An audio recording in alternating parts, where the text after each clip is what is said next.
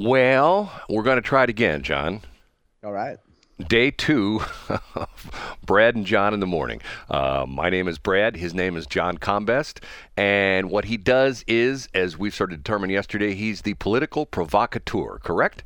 That's a great way to describe it, Brad. Thank you. That's quite flattering. And by the way, much better sound this morning. I don't know what you did. Oh, thanks. Yeah, this is a little bit behind-the-scenes stuff, but I'm hooked up to an Ethernet cord now, so there will be no dropping out. Well, we hope at least not. You know, we have some situations from time to time. Okay, now, those of you who listened yesterday was our first time, and we're trying this out. We're going to see what the hell happens here.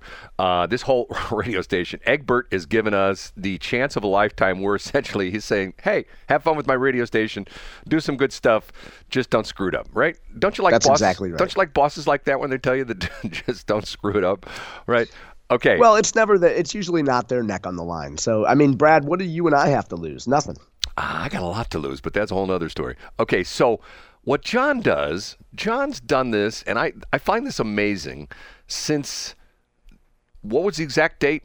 October of 2021? October 2nd, 2001. So you are 22 years now? 22 years plus? plus? Yeah, a little more than 22 years. Every single day, if you go to John's website, it's his name, John Combest, Combest, and John is the traditional John, johncombest.com. He does like a recap, or sort of like just an aggregation of all the stories, sort of like the Drudge Report, but the state of Missouri version, right? That's exactly right. So newspapers, radio stations, television stations. So let's start it out by asking, and I've got something I want to talk about, and I don't know if this is going to show up in your radar this morning. What's the top 3 things going on in the state of Missouri, according to the political provocateur John Combest this morning? What would you say? Well, this morning, if you go to johncombest.com, you'll see I lead this morning with an interview that Congressman Mark Alford did with a mid-Missouri radio station, the Eagle in mid-Missouri. Mark Alford represents the Kansas City area, so not the downtown area, which is represented by Emanuel Cleaver, but kind of the suburbs area and a wide swath of western Missouri. He talks a little bit, Congressman Alford talks a little bit about spending, why he voted against continuing resolutions, a little bit about the Republican infighting in Washington, D.C., and he also officially announced that he's running for re-election. Closer to home, St. Louis City announced that they missed out on about $500,000 in revenue because, according to the city, they forgot to file the necessary paperwork with the state to collect a marijuana tax. Really? So this was a huge oversight. St. Louis Mayor Tashara Jones, spokesman, I should say, you never know these days, called it unacceptable that the city missed this deadline. But it's not quite clear who dropped the ball here. The city missed out on $500,000 in revenue that surely it could have used, and that's all because of an oversight. Well, let me ask you something on that. See, because I know the marijuana thing, I mean, I have to tell you, I have a real problem with this whole situation. I really do. Because, once again, why – and let me go back for a minute. This is a tax grab on the state and the county and the municipal levels. Now, what I was sort of amazed at, the state gets what? I think 6%? Doesn't state get 6%? Yeah, a percentage. Yeah, that's close to it. Okay, and then they had the election where, remember, this was on the November ballot last year, wasn't it? Wasn't it November? It was November. Yep. November of last year, where the municipalities and the counties essentially said, hey, would you like us to have that 3% tax revenue as well, too? And the thing that's interesting about it is the cities and the counties both got 3%. So in other words, if you bought, and I believe I'm correct in this, I think it passed in almost all of the St. Charles County munis, at least the big ones, what we call the Westplex, St. Peter's, St. Charles, O'Fallon, things like that. So the city gets 3%, and the county gets 3%, and the state gets 6%. So when you go in to buy your dope, let's say, can I say that? You go to buy your dope, you're paying 12% tax above the sales tax, correct? Isn't that the way it works? That's exactly right. And there's been a number of lawsuits whether these municipalities can actually stack the taxes like that. I believe that's still in litigation. But Brad, it's like anything else. Like when these local governments get an opportunity to tax something, whether it's cigarettes or whatever it is, they're obviously going to grab it. So if you go in and buy $1 worth of marijuana, and I don't think you can buy a dollar's worth. Right. But if you were to buy a dollar's worth marijuana, essentially you've got like 22% tax on it, Yeah, correct? depending on the municipality. for Right, sure. and it varies. But hey, from, remember, Brad, it's medicine. yes, And you need it for your glaucoma or your generalized but anxiety. not anymore. It's recreational. They just blew the lid off the whole thing. Yeah. I'm not trying to say I'm an old guy because I'm an old guy, but John's a much younger guy than I am. But when I was a senior in high school, let's say John Auble, because John Auble was around when I was a senior in high school. That's right. And He's our guy. Right. Can we make him the official or the unofficial mascot of the show? I wish he was still around. He was I know. so much he fun. died. He passed in 2017. I looked it up yesterday. He was so much fun. And what was great about him was, this probably from working in the media business, because, you dealt with a lot of media people. Mm-hmm. Some media people take themselves very seriously. You know what I'm saying? Right. They were just like, it's like Walter Cronkite Jr. I am a journalist, though. Everybody's a Woodward and Bernstein right. in Missouri. But the thing that was cool about Auble was he was like this super journalist, but he was a fun guy. You know what I mean? It seems that way. He was just really fun to be around. He was always cracking jokes, always making wisecracks and stuff like that. Okay, so I think I deterred you. So let me go back to what you said. Was this the money? Was this the overall money, or is this like the monthly money they had to file in the city of St. Louis that they didn't file? Well, when a municipality passes a tax, they have a relatively short window. I believe it's 10 days to file necessary paperwork with the state to get the ball rolling on collecting those taxes. And the city of St. Louis just didn't file the paperwork. They forgot it, or whoever was in charge of it, was sick that day or at a protest or Lord knows what. But they just filed the deadline. Now, the upside for the city of St. Louis is that they went to the state and were able to get a waiver, essentially giving them a free pass to file the paperwork and collect revenue starting in January.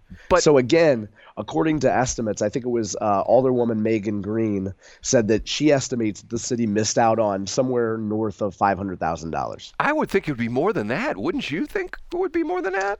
Yeah, I don't know. I'm not sure. I think a lot of it just depends on proximity and what the sales were right there. Mike Elam explained this to me, and that was the thing. And you just answered part of my other question, which I hadn't asked yet. See, you're like a mind reader. Okay, they voted on the thing in November, but I believe Mike said that the munis and the counties couldn't start getting money till the next year, which would have been January of this year. And that's essentially what you have then, correct? Yeah, that's right. Okay, so in other words, they've lost out on the entire year's tax revenue then, right? Well, I think that St. Louis City, unless I'm mistaken, actually voted on that tax in April. Oh, okay. So but still, I mean, it's half of a year they've missed out. It wasn't on the ballot in November like it was in St. Charles County. Because in St. Charles County, for the munis and for the county itself. Now, here's another thing, okay? I'm going to think about this for a minute. There's an advantage to St. Louis City not being in a county. You know what that is? Think about it for What's a minute. that? Oh, come on. You're a smart guy. You're gonna realize what I'm gonna say here in a minute. I don't know. Go ahead. If you go to St. Charles City and you buy your marijuana, you pay the state tax 6%. You pay the muni tax stacked. the 3%. So in other words, you're only paying one tariff, or you're paying two tariffs instead of three. Exactly. You're only paying because there is no county in St. Louis City because it's an independent city. So in other words, you're paying 9% tax on your marijuana, whereas if you went to St. Charles County, or probably if you want to go to St. Louis City, you're paying only 9%. Brad, that is quite a tourism pitch for right. Come to the city and buy your marijuana and save 3%, right? really worth it. I've said, Shelley would get mad at me when I'd say these kind of things on the air. I go like, hey, a couple years from now it'll be cocaine. A couple years from then it'll be heroin. It's recreational. It's hard to make an argument against incrementalism. And in Missouri, fairly soon, I think in the coming years, we'll end up having legal psychedelics. I think it's going to be increasingly hard to make the case why psychedelics should be illegal if marijuana is. See, now what's interesting is, I bet you there are people listening right now going, what the hell's he talking about? When this is actually happening, hasn't this already been passed in Oregon? One of the Yeah, there are several states actually, and I mean they're the states that you would presume. I know it's Oregon, and it might be the state of Washington as well. But there's a number of veterans groups actually have taken the lead on how psilocybin, which is the active ingredient in psychedelic mushrooms, or the psychedelic active ingredient in mushrooms, can help victims of post-traumatic stress disorder and other things. So, it's pretty much the same path that we saw with marijuana. If you can make a medical case for it, that's kind of the tip of the spear, so to speak. Yes, boys and girls, we are talking about magic mushrooms, right? Absolutely, we sure are. Which to me is like, okay, because see, and you said something very interesting, incrementalism. Yes. I learned that years ago, and to me that's fascinating. And essentially what it is that, like, let's say you got a neighbor who covets your lawn, okay? And he covets your lawn because your lawn looks better. So what he starts doing is every time he cuts his lawn, he cuts 6 inches more into your lawn. Yep. And then the next week, another 6 inches. So pretty soon, he's claimed 3 feet of your lawn, and you're going like, oh, whoa. Because once again, what's the old saying?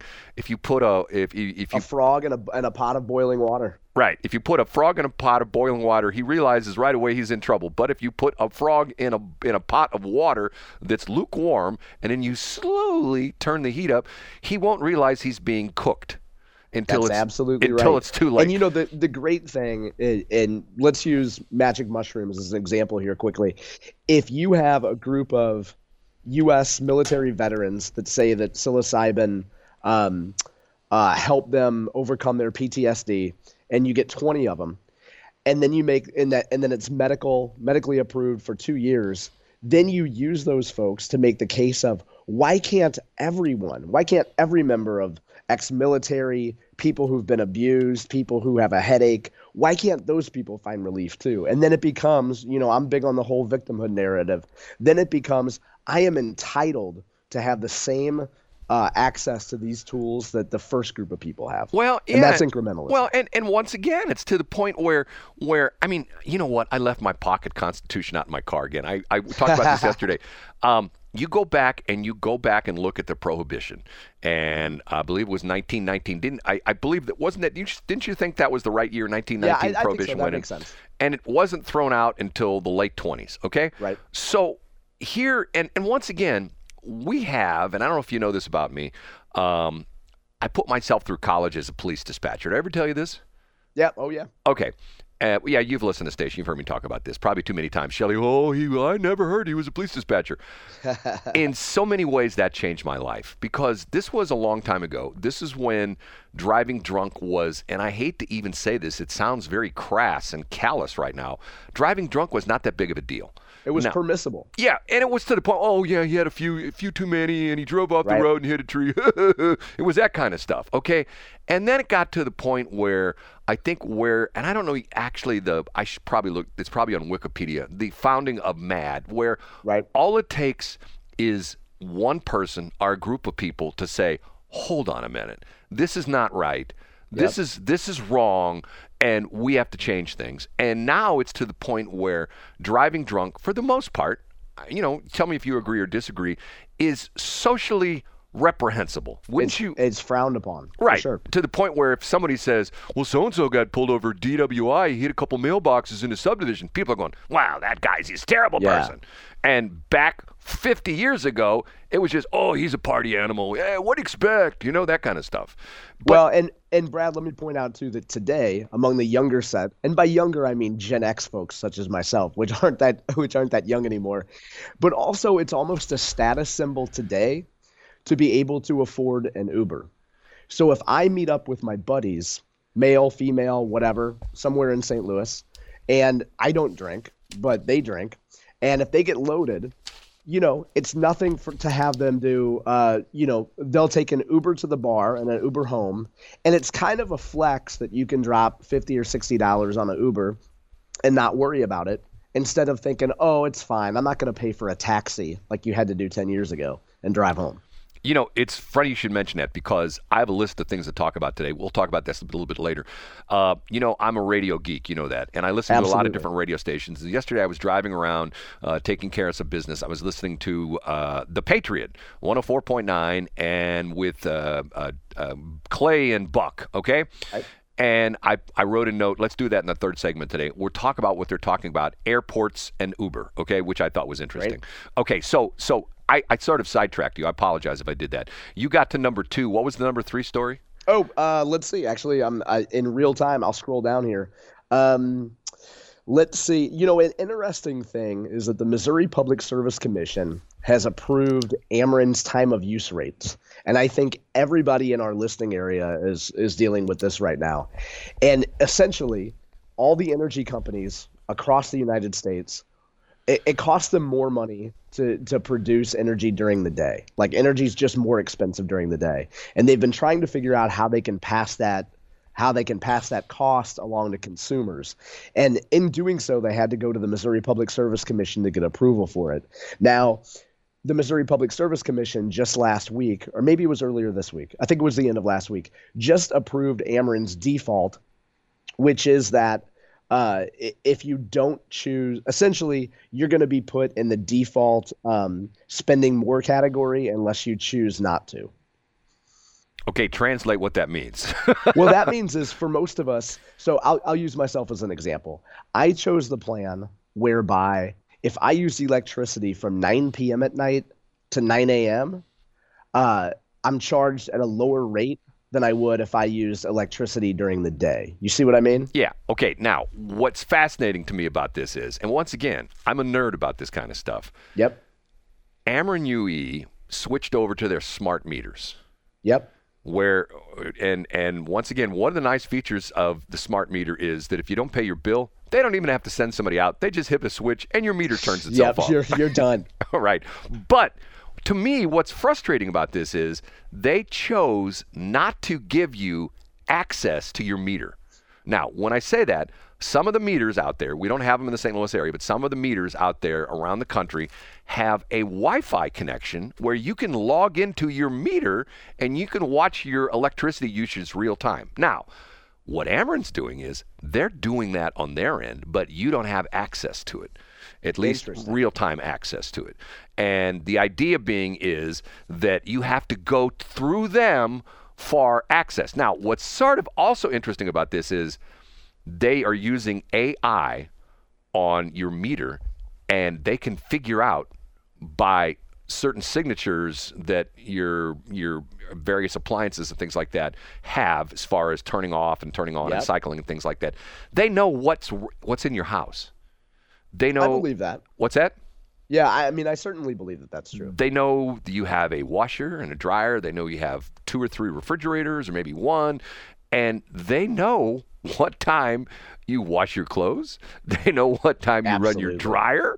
And I'm going like, no, hold on a minute now. Because part of that and what they've been leading up to with these smart meters is exactly what you're talking about, that in the old days with the old meter that spun around and around and around, they had no idea when you were using electricity. They had a rough idea on the entire grid because they knew there was, they were so when much. There would be a surge. Right, right. That, and matter of fact, when I first got into the broadcasting business, one of the things that was interesting, matter of fact, came up in my college classes. Did you know back in the day, back in the 50s and even through the 60s, municipalities built their sewage and their water systems for peak demand during commercial breaks on network television? Did you know I didn't know that. Yes. I did not know that. But I have heard of the flush test. Right. Which is where they're able to tell in the morning when people get up. Right. And the idea being is back in the day when everybody had their choice of, like here in St. Louis, we had essentially three channels. We had 2, 4, and 5. We had ABC on 2, we had CBS on 4, and NBC on 5. And then you have, obviously, you had PBS, you had KTC and KDNL, and then, our KPLR, and then it came along KDNL. So the idea being is that if everybody in the country at 7:30 at night was watching a particular show and a commercial break came on everybody went to the bathroom at the same time, and they flushed the toilet at the same time. So they had to engineer the water system so it could take that peak of demand for the water going through the system, and then the peak of supply of sewage coming through the system. So they had to design the system. And see, it was interesting because my dad was a civil engineer, and I talked to him about this, and he goes, "Yep." He says that's, and he told me the whole story about how there was a factor you had to factor in that, if you had an average flow in a water main of, so many gallons per minute or something like that, or gallons per second, that there was peak demand times. And it's sort of like, I don't know, you're probably too young for this, but there was a time when in my subdivision where I grew up as a kid, in the summer, when you watered your lawn, you couldn't get much pressure out of the hose because I remember those days. Everybody was absolutely, and especially at your own house, if you were running a washing machine, right? Yep. Right. If everybody in your neighborhood was running their sprinkler, you didn't get much water out of your sprinkler system. Yep. And that was primarily because the water main was not sized properly. Anyway, we have to take a break.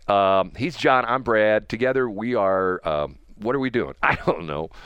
Egbert's letting us have some fun with the radio station, but we do have to pay some bills because he informed us that he's not going to spend money on everything when he can make some money off advertisers. So here we go. It's 7:24.